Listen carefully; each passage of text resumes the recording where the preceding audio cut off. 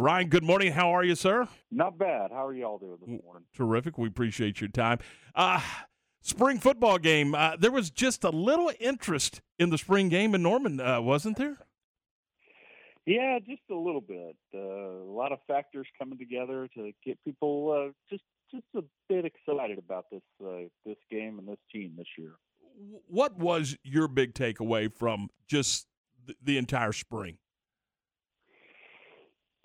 I think the biggest thing that has to do with the sort of energy around the program, which you wondered if it was just going to completely disappear after Lincoln Riley's departure, is really at an all-time level, and you notice that by 75,000 people showing up on Saturday for the spring game, but also the 250 former OU players who came out to the spring game, which is by far the biggest gathering of alums for an event like that.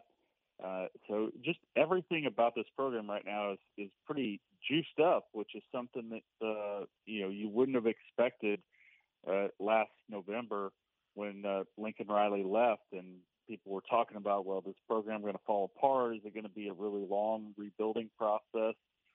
Things like that.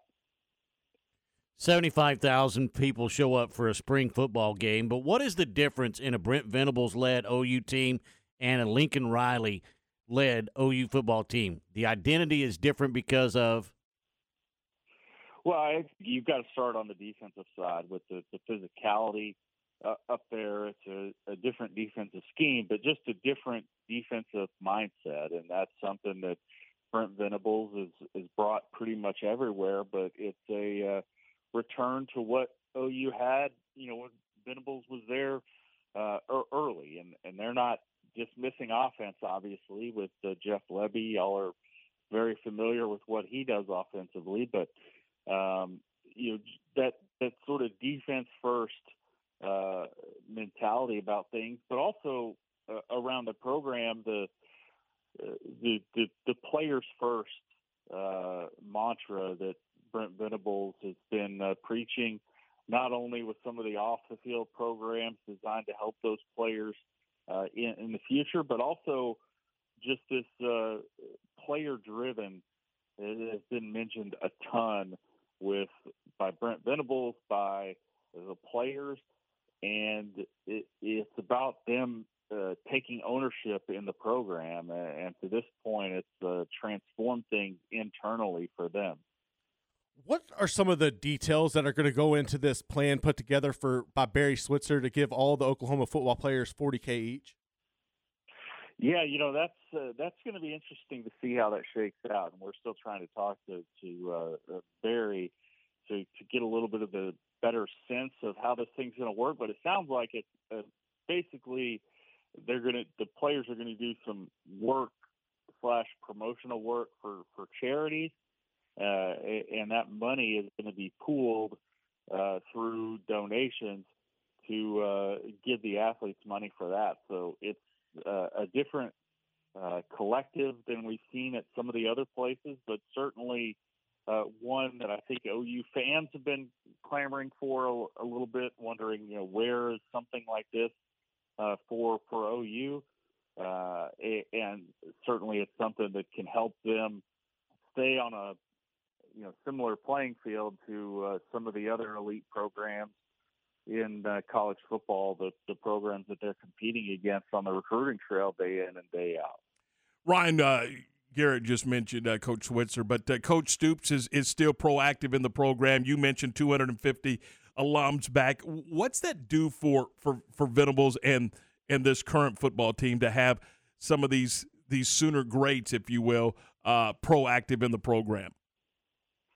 Yeah, it really the biggest thing, one, it keeps those guys active and invested and involved, and certainly the ones that are making a lot of money in the NFL keeps them tied to the program to make donations, things like that. But I think also what it does is resonates with recruits when they see that, when they see the amount of alums that are around, and they've had recruiting events even before Brent Venables came aboard last year. They had a recruiting event, with under Lincoln Riley that had, a lot of those former guys that they're talking to recruits, which is something that you can do a little bit more now.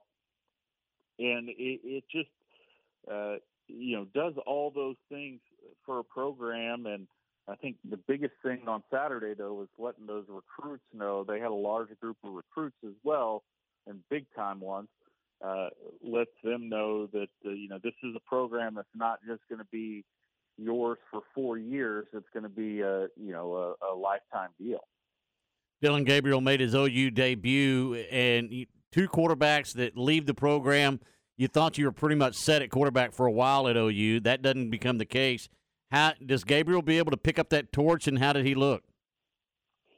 Yeah, he looked solid. Didn't look just overwhelming, but we've had years.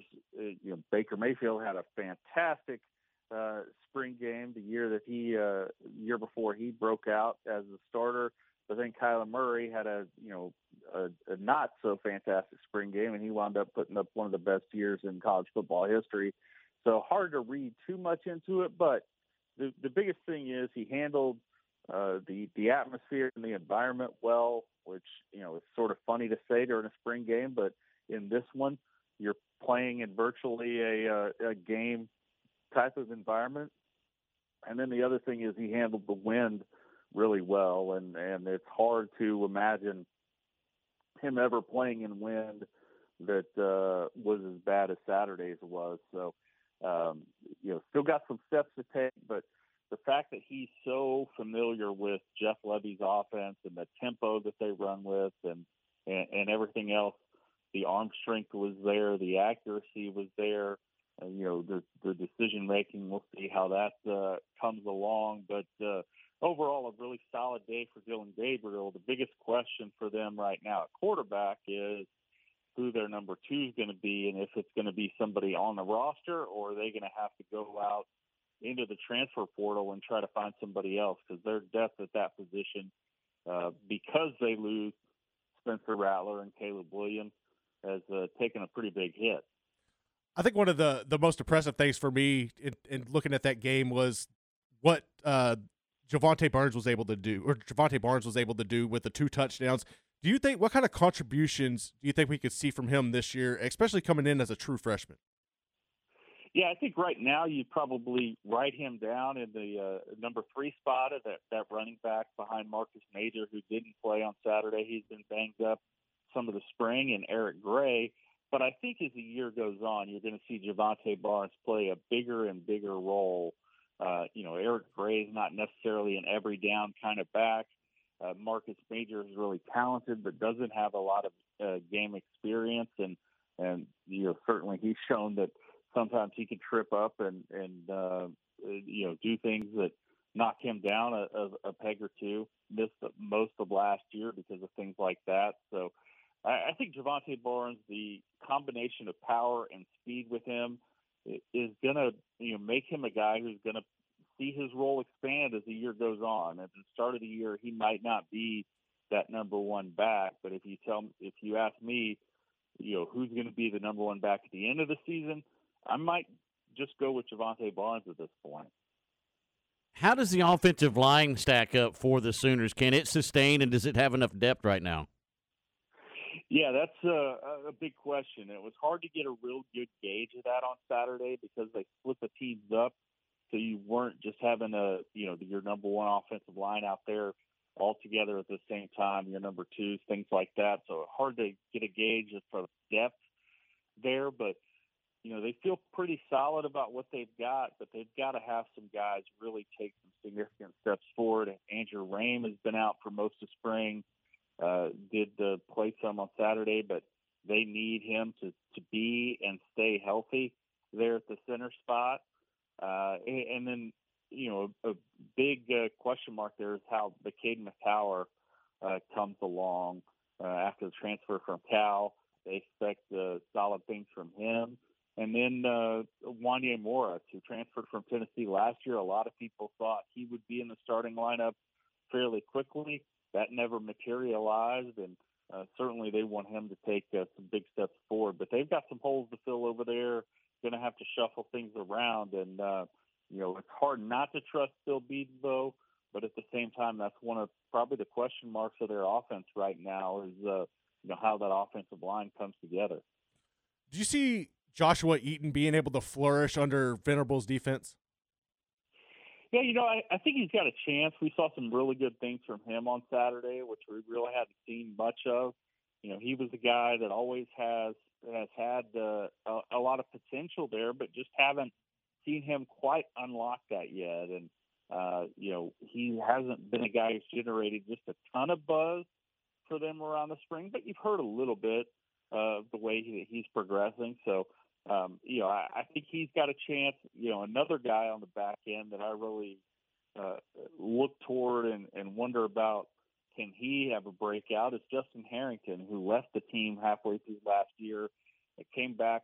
Currently, he's a walk-on, but just the physicality that he brings is something to keep an eye on as well.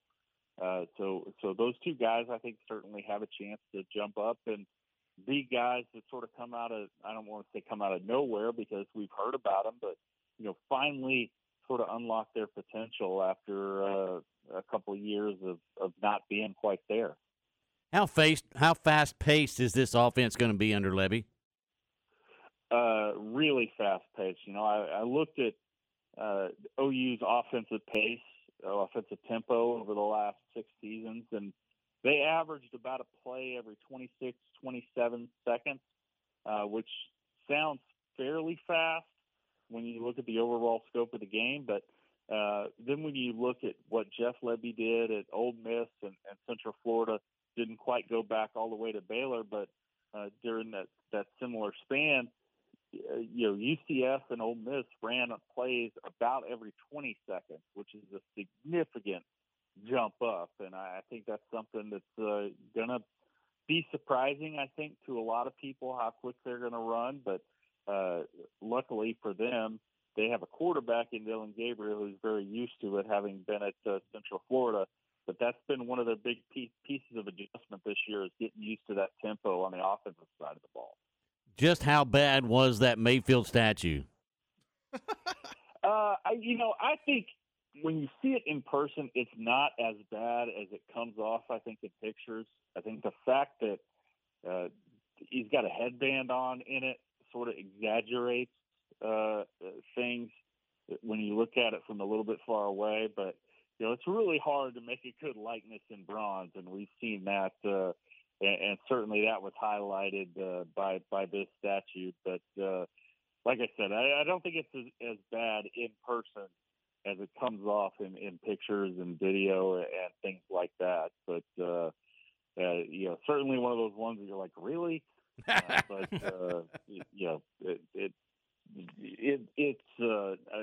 wasn't awful when I walked by it the other day and took a look for myself. Grows on you, huh? Yeah, a little bit. And just like I said, the details of it sort of can sometimes get lost when you're talking about something that's, monochrome and all on one color. So the headband, I think, sort of made it a little bit odd for sure. Hey, Ryan, thanks. We appreciate your time today, as always. Yeah, thanks so much for having me on. Y'all have a good one. Talk to you soon. Ryan Aber from the Oklahoma